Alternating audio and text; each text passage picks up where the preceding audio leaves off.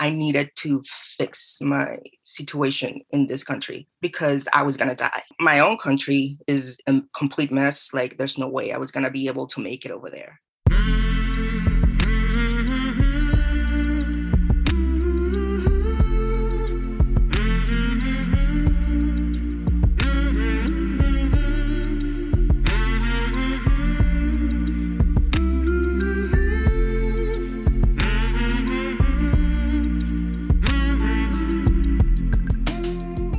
Hey there, my name is Sean, and this is Suicide Noted. On this podcast, I talk with suicide attempt survivors so that we can hear their stories. Every year around the world, millions of people try to take their own lives, and we almost never talk about it. And when we do talk about it, many of us, including me, aren't very good at it. So one of my goals with this podcast is to have more conversations and hopefully better conversations with attempt survivors. I want to thank everybody who has joined me here on this podcast, who has shared so openly and so honestly since we launched in 2020. And of course, to everybody who listens, and for a handful of people who support us on Patreon, huge thanks, much gratitude, really. And stay tuned in the coming weeks and months. We will have some special episodes where we will revisit with some of our attempt survivors. We'll start with 2020 and get an update on their lives. So stay tuned for that. If you are a suicide attempt survivor and you'd like to talk, please reach out. hello@suicidenoted.com or on Facebook or Twitter @Suicide Noted. And we are talking about suicide here on this podcast, so please take that into account before you listen. But I do hope you listen because there is so much to learn. Today I am talking with Jose. Jose lives in Florida and he is a suicide attempt survivor. Hey Jose, how's it going? It's going well today, yeah. And I actually started a new job today, which was very, like, by the end of the day, I'm exhausted because, I'm paying attention to everything that I'm doing. I'm around these people that seem much more outgoing than I am. And I put myself in this category, like, of almost like a victim. They're looking at me and they're talking about me, and it's awful. It's pretty bad, but I've left jobs before because of how I feel, how they make me feel. So I'm trying to keep this one because it's not a bad job. It's an easy job. It's at a warehouse, and I actually like the people. So I'm hoping that this works out, but it's a whole process for me to get there. Like, it's not just, everyone feels nervous on their first day of school or first day of a new job or whatever.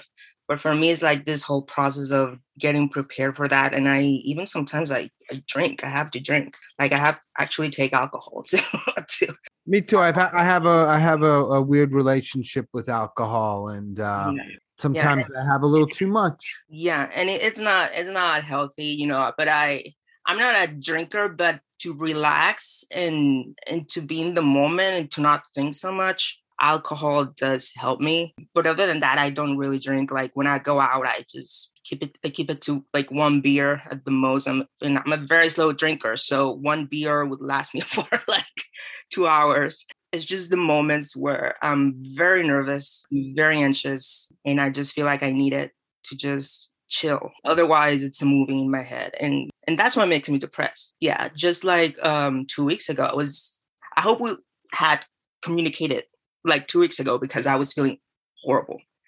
I was feeling pretty bad. I was thinking about death, and I was talking to my sister about it not long ago.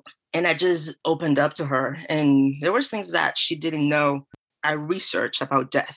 I'm fascinated, and it excites me, the fact that death is so easy to grasp, like to find. Like, if I wanted to kill myself, I could do it. Like, I could find pills or like heal myself. And that's what keeps me like saying to myself, like, well, if I don't do it today, there's always death. Tomorrow I could do it tomorrow. That kind of like makes me feel better, that it's not a hard thing to find. I don't know how to say it. It's not a hard thing to get to. Like, if I wanted to climb a building and jump, and it's just not hard. I try to see it that way instead of just torturing myself and telling myself no, don't think about death. Don't think about suicide because it's bad. There's people here that love you, and I'm sick of hearing that. So just try to create my own dialogue with myself regarding that topic. Very personal.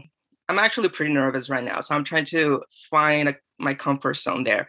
It's hard to, even when you read it online and on social media, memes about depression and anxiety. You're not alone. You're not alone.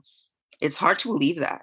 It doesn't matter how many times you see it online. It's really hard to believe that. It's almost like you have to meet someone with whom you can interact and they can tell you about their lives. And that's even very hard to find. Those type of friendships right now are very superficial. They're all like in the outside. And I don't say this because I'm an introvert, but I feel like introverts in general, they're that kind of people that really value their emotions and the way they feel. And they're willing to talk about those things. But the thing with introverts is like, if you're an introvert and I'm an introvert, one has to take the first step. Like if you meet one of them, we're both shy. So who's gonna take that step too?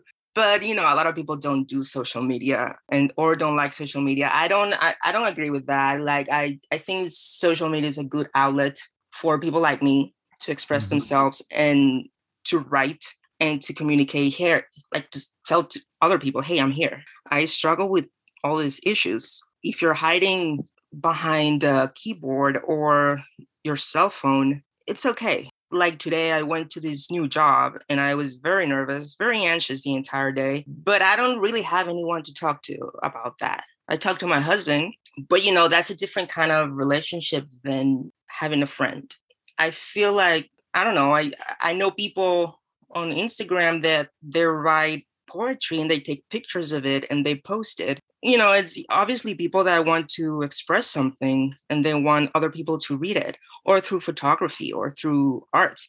I like to paint, and all my paintings tend to be pretty dramatic, pretty out there. And I take pictures of them and I post them on Instagram because I want other people to see them and I want other people to relate to what I'm trying to communicate. The gay community is tough. It's really tough. When I say that, but the straight community is tough too. But you're the default. People accept you for being straight. You don't have to, go around trying to hide. Like just today at my new job, like all these guys, and talking and, and they joke and very straight. And I'm like, fuck, I hope I don't look so gay. Like I think about those stuff. Where are you from originally? I'm from Venezuela. I lived there till I was 17. And then where are you now? I live in St. Pete, Florida. Okay. And how old are you? 38. I'm about to turn 39 in March. All right. You look young. Oh, thank you. So you're in your late 30s. You're from Venezuela. You live in West Coast, Florida, if I'm not right. West Coast? Yes, it's the West Coast. You're married. I am. You have attempted suicide or someone who has ideated a lot? No, I have attempted. How many times have you attempted, whatever you consider an attempt? 3 times. 3 times. All right. Yeah. All right. You're in the right place. How is it that you are in a very small percentage of human beings that found a podcast with the keyword suicide in it? What were you looking for? I'm always looking for suicide stuff. It's something that I'm always researching about, just curiosity. Most people, and you know this, I think, they're not curious about that. Right. Yeah. You are, I am. Any idea why? You think it's just a sort of natural, suicide. People avoid that like the fucking plague, right? Yeah. Oh, definitely. Nobody wants to talk about death. Nobody wants to die. I mean, like some people may say I'm not afraid of death, but Well, when you say you're like you're curious about it, clearly. Because I'm in pain a lot of times. Like I said before, suicide seems very easy, not in a bad way.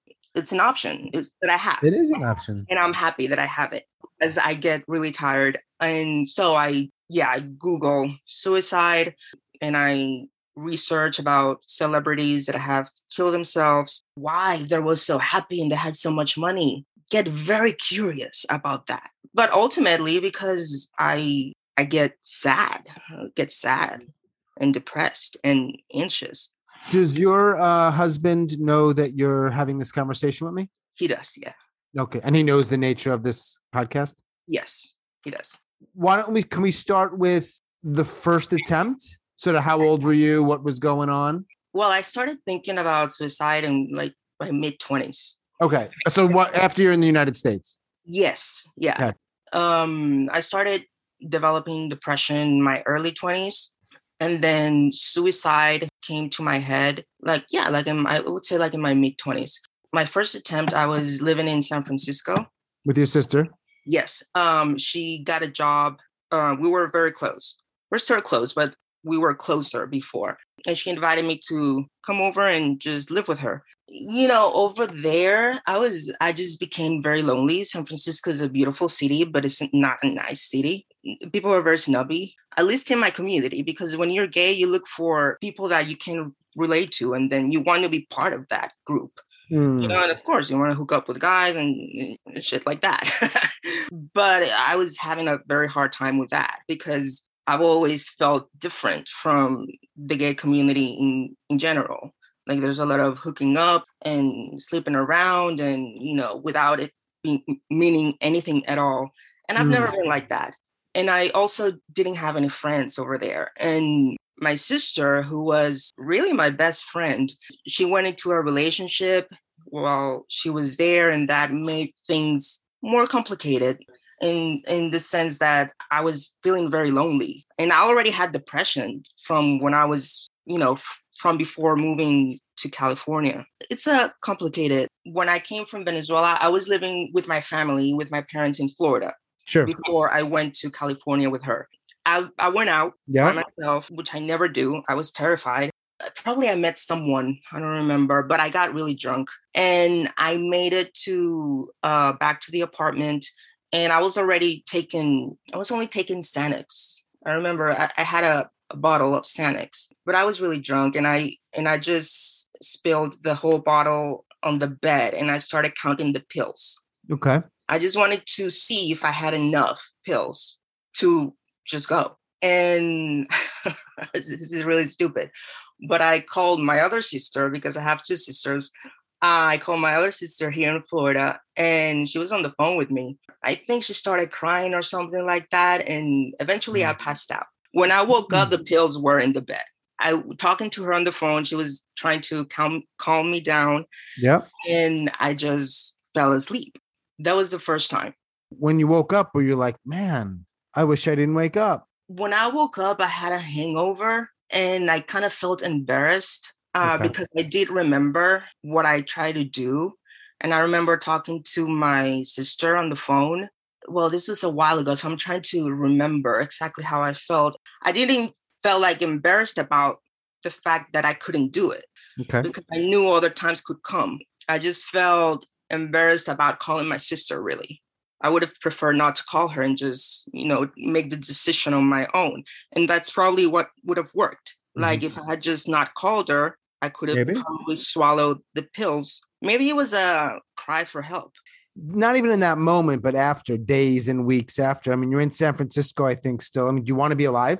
Or is it really like, No, I'm depressed. Like the entire time I'm there after that, I'm depressed. I'm dating this guy who lives 4 hours away and I'm only dating him because of the company, like to find happiness. No, I'm miserable. And I go to a psychologist. I don't have insurance. So I found this really like kind psychologist that lowered the price for me. Just to mention, during this time, I'm working under the table. I don't have papers. That's a big part of like my anxiety and depression. That's how it all starts. But I'm miserable. I think about death every day. I didn't attempt it, but it's a constant thing. I talk to my mom on the phone. I talk to my dad on the phone. I interact with my sister here. My other sister, she's full on in this new experience, you know, new relationship. So she doesn't give a shit about what's going on around her. And I'm alone. I'm really alone in this, you know, pompous city. I walk by myself, but I don't have any friends. I go to work, I come back home, and I'm like, this sucks. Mm-hmm. So I was really like, I'm surprised I didn't try it again. How long are you in San Francisco for? Shortly after that, I decided to come back to Florida to Okay. be with my parents. So your parents are in Florida, you're there. Yeah, And in between the first one and the second one, are you getting any sort of therapy or other kinds of treatment? not really. I'm getting Xanax from my mom. The same medication you almost used to end your life. Yeah, Right. I'm just getting that from them because they have weird things in their head as well. Yeah. So they take Xanax. So I tell my mom about what's happening to me and all that. Oh, well, here, take this. You know, she thinks she's a doctor. So she's just, and my aunt, she suffers from depression and she's been through the whole depression crap too. So I get the Xanax that way. I don't remember when I started going back to a psychologist or a psychiatrist, but eventually I met my husband. Okay. Yeah, and I just put it all out there. He's this conservative gay, believe it or not. He's down to date me, and I just, I tell him what I'm going through. It was like, hey, this is my life. I'm out of status here. I don't have papers. I struggle a lot with depression and I don't have a car. You're going to have to pick me up at my house. I live with my family. I opened up this dating account. So that's how we met. I met him. Like he fell from the sky, basically. Like he's not like other gay men that I've met in the past. Well, I mean, yeah, you married him. Yeah, after a year. I loved him when we got married, but I needed to fix my situation in this country because I was going to die.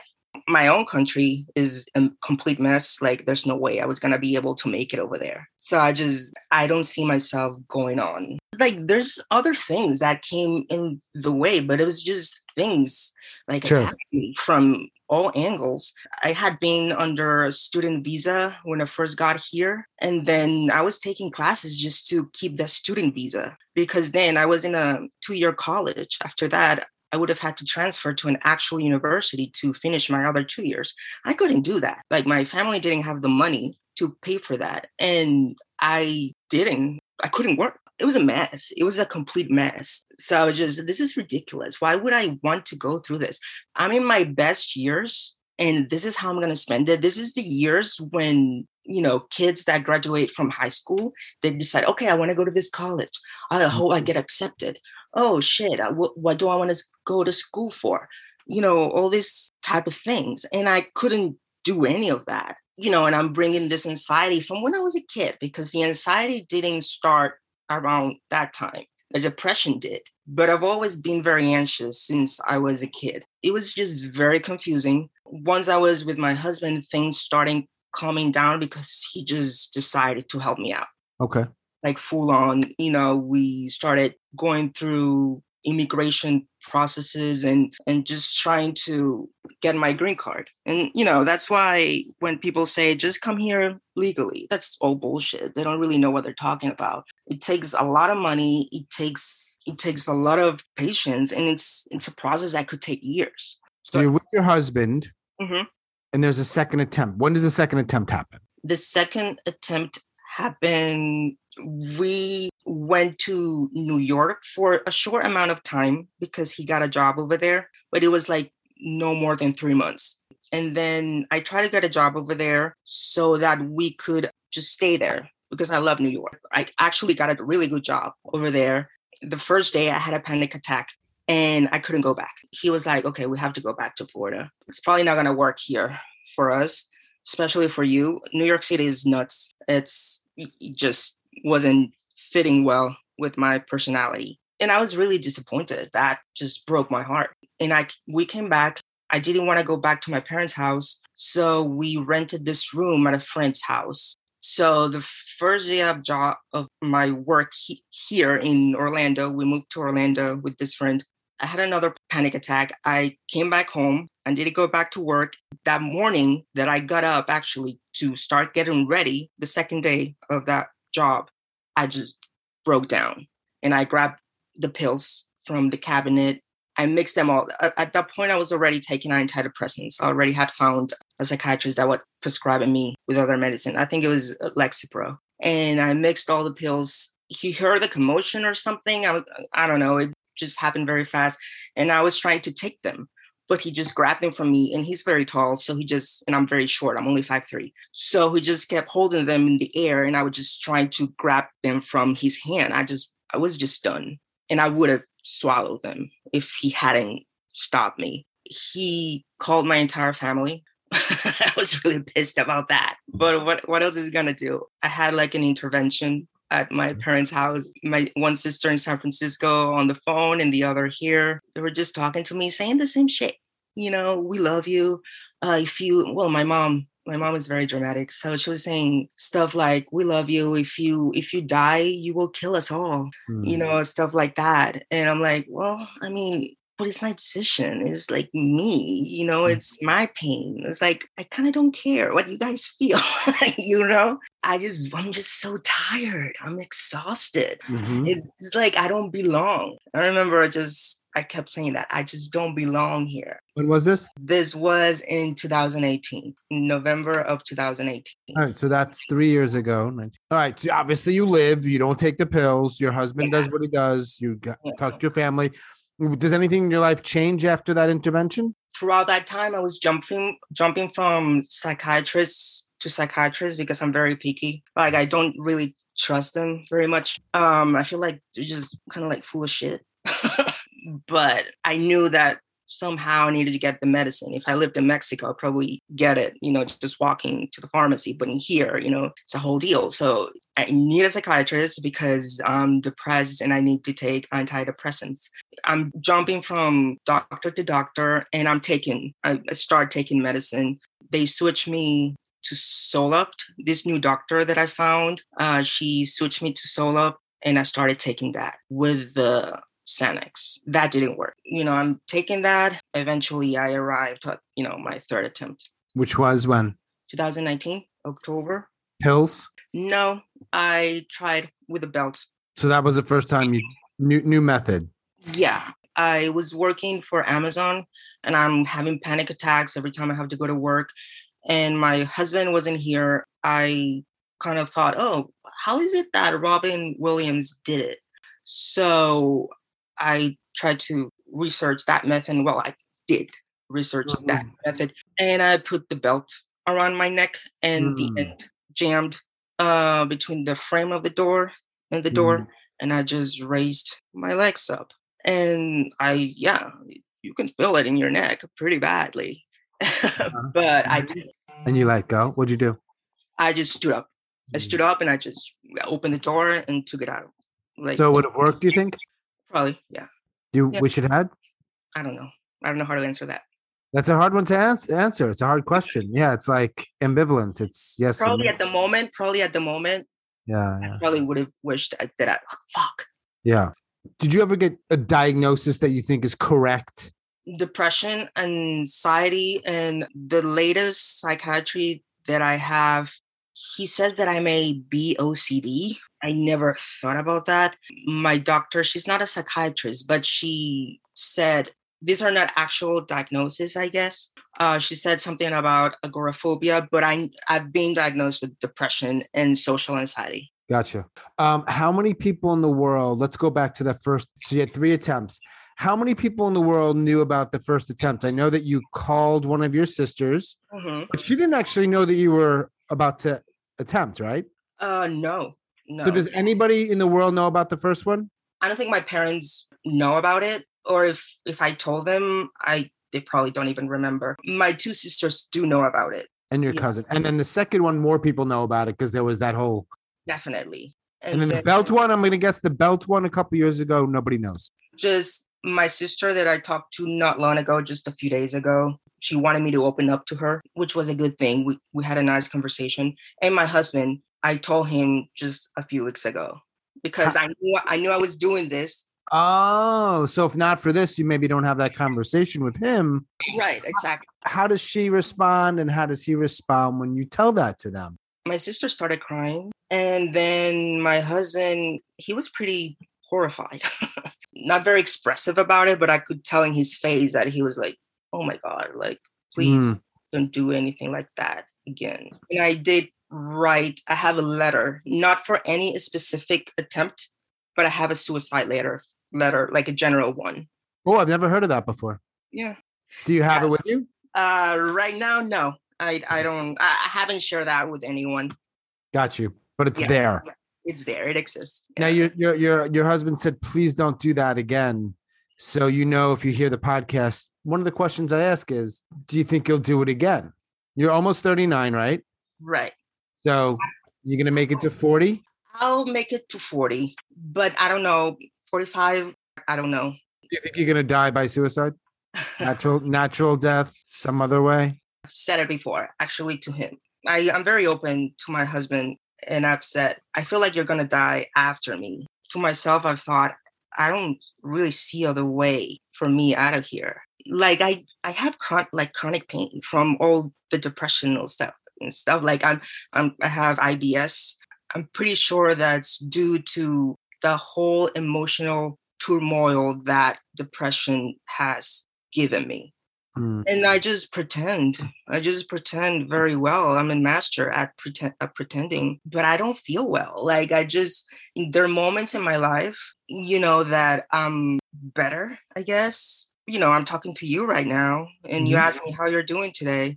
And I'm like, I'm good, but it's an automatic response, sure. And I don't know how to respond a different way. Right. Yeah. It's funny when people, and I'm not meaning to compare, but I kind of like when people ask me, how you doing? And even when they like really want to know, it's not just a casual, I don't know what to say because I'm like, I'm okay. I never say I'm good. I say I'm okay. That's how I feel. And I don't think I'll ever be better than that. I don't think I'm going to end my life. I just don't think I'll ever be better. And that's like a valid way to think.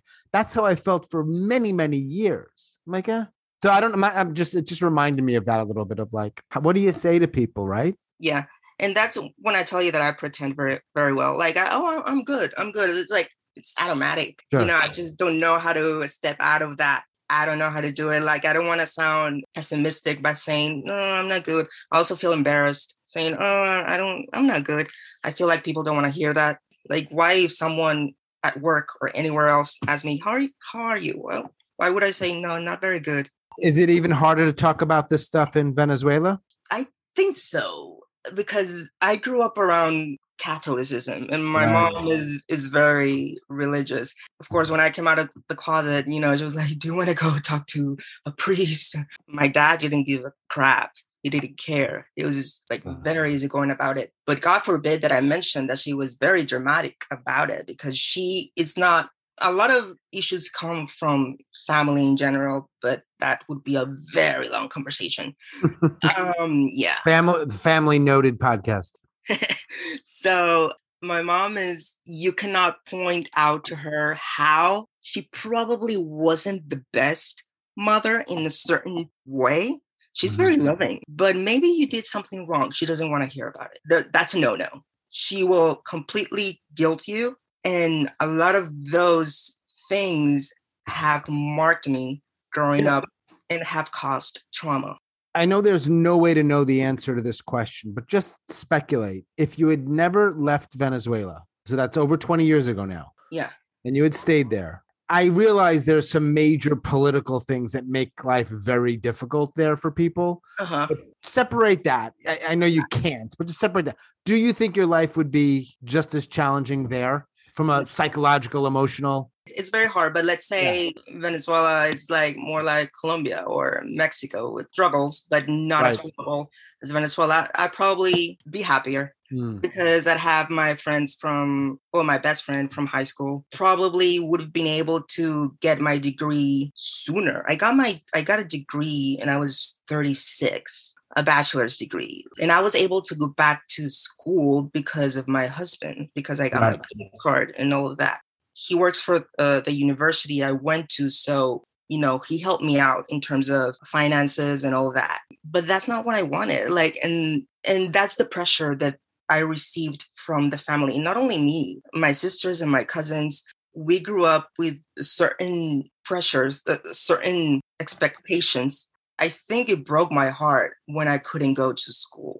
When I moved here and I couldn't go to school the way that my sisters did. Yeah, that was heartbreaking for me. Yeah, when you said the word broken heart, I bet I don't know this to be true, but I've had over 100 conversations. I've had a lot of conversations now, and I know people like to try to figure out why people try to end their lives. I don't know if there's an answer, but among other reasons, one of the things I think is right towards the top of the list is broken hearts. Mm-hmm. Yeah. Like I said when we started talking, like if you had talked to me 2 weeks ago, I probably would have started crying. I was in a very bad. Right now, probably because, I had a shot of alcohol and I took that kratom, I'm better. Kratom and Sambuca do magic. Yeah, I guess. How many people in the entire world do you have if you're having a shitty day or a shitty moment and you're like, you know what, I just want someone to talk to that will listen or whatever it is that you want? How many people are there? And I ask this of almost everybody I talk to. My 2 sisters, my husband, and my niece. 4 people. All right. Yeah, 4 people. I don't really have any close friends. It's very hard for me to make friends. I feel like I've become very sort of judgmental in the sense that I want to meet people that, with substance. And like I said before, like a lot of friendships right now, they're just fake. It's all in the surface, and I don't like people that are not kind. I don't know. I just expect maybe too much from friendships. And that's really hard to find, especially when I'm almost 40. Yes, it's challenging when we get older, for sure. Was there one main reason why you chose to, after you learned about the podcast and heard it, like to actually email me and then actually follow through and ultimately talk? I think it's important to share, like if you're willing to, your story for other people to listen. It's good. Because, listening to all the episodes, I feel like there's other people out there that, might feel the way I do. Fine, they tell you, you're not alone, you're not alone, you're not alone. But for me, at least, it's not convincing. And I don't know if it's like, misery loves company or something. It probably does. Yep. Sure.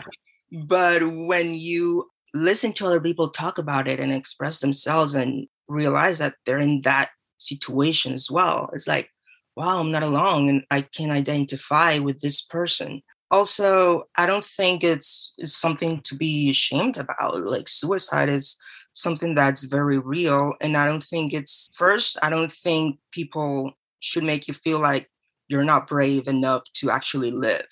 They tell you you're being selfish. I don't know. My mentality regarding that is like, it's my body. It's my life. If you're going to cry for me, like my mom told me, if you die, you kill me. When I came out, you told me to go see a priest. You don't remember that, but God forbid I say that. One of my younger cousins, he attempted suicide actually by hanging. He was 14. He survived, but he was actually in the hospital. It was very shocking to everyone. But then, I'm there. That the whole family is together. I hear them telling him, stay here with us. No, not him, because not directly to him. I don't know when this happened, but I remember being there that night when they took him to the hospital. My aunts and my mom were very, of course, shaken. They were crying and stuff. But it's the same kind of like pulling on the talk. Like, we just want to let him know that we accept him how he is because I don't know, he's like struggling with his sexuality. I'm not really sure because that's something that I haven't really got into. I try to stay away from my family as much as I can. Not my nuclear family, but even them, sometimes I just get enough from them. It's like too much. I get too anxious. The kind of talk is just the same. It's like, just we accept you as you are. You don't have to worry about what people think.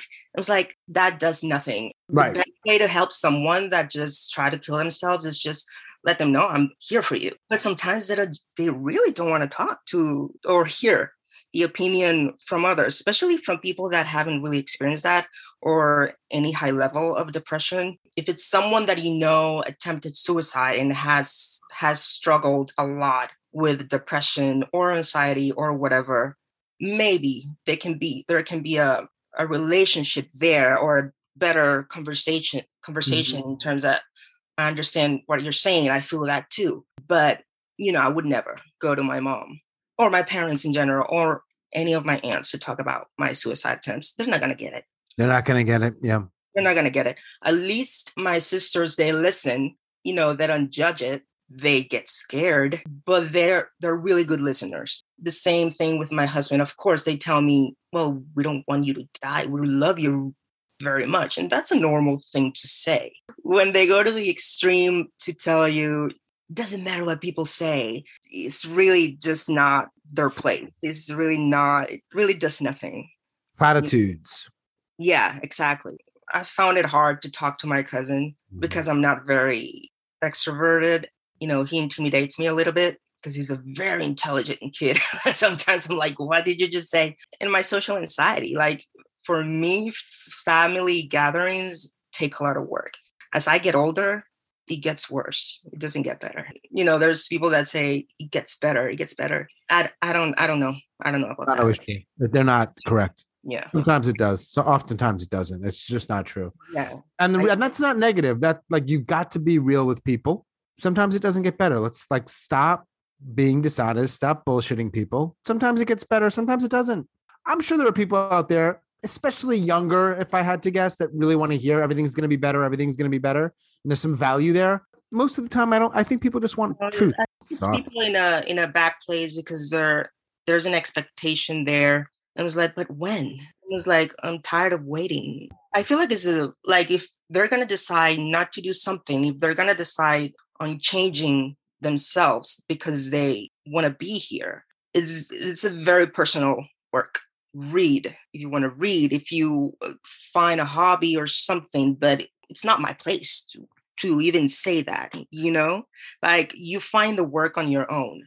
Personally, I like to read about it.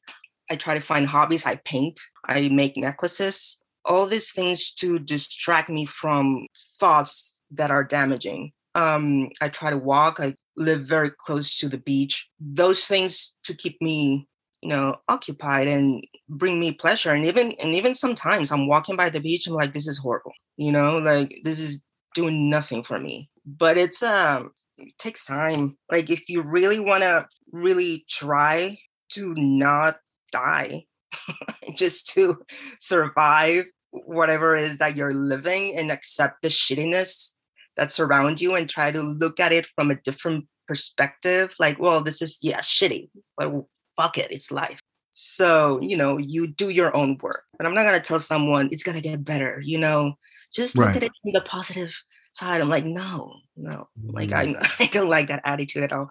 I'm not a very cheery person in that aspect at all. Yeah, I don't like that kind of talk. Mr. Jose in Florida, what else you got, man? Anything else you want to add? A question I didn't ask? Basically, just follow your own arrow. I mean, this is for other people that will listen to this. If you feel like, suicide is an option for you, just think about it thoroughly. Nobody should tell you not to do it, please. It's a very personal thing. It's a very personal thing. There's nothing courageless. Is that a word? Nothing. Nothing. What would be the word? Like not having courage? Yeah, because that's something else. Like, people, they say that people that kill themselves, they don't have the courage to confront life. Mm-hmm. That's bullshit. How do you tell that to a 14-year-old or a 13-year-old that attempted suicide? How do you tell them you're not brave enough to confront life? That's very damaging, completely irresponsible. People do that. Even people that are trying to help, it's very counterproductive. It's not right. It's like I said, parents can be there for those kids, but don't try to put them to follow your method, your way of life. Just let them figure it out on their own. Try to tell them, I'm here. But if that's their decision, it's like, it sounds bad for anyone, like it's their decision, it's like, I wouldn't get in. Do what you have to do. Yeah. Well, thank you. Number one, thank you. And I appreciate you being open. And I know it was challenging for you and you were nervous. So you did great. Thank you so much. Awesome. Jose, thank you so much. And I'll talk to you soon. I hope your night goes well. Yours as well. Have a good night. Bye. Ciao. Bye. As always, thanks so much for listening and all of your support. And special thanks to Jose down in Florida. Thanks very much, Jose. If you are a suicide attempt survivor and you'd like to talk, please reach out. hello@suicidenoted.com or on Facebook or Twitter @SuicideNoted. I've included in the show notes a couple of ways you can support the podcast in addition to listening and letting people know about it and rating and reviewing it if you listen on Apple. All of those things, we really appreciate it. And that is all for episode number 102. Stay strong. Do the best you can. I'll talk to you soon.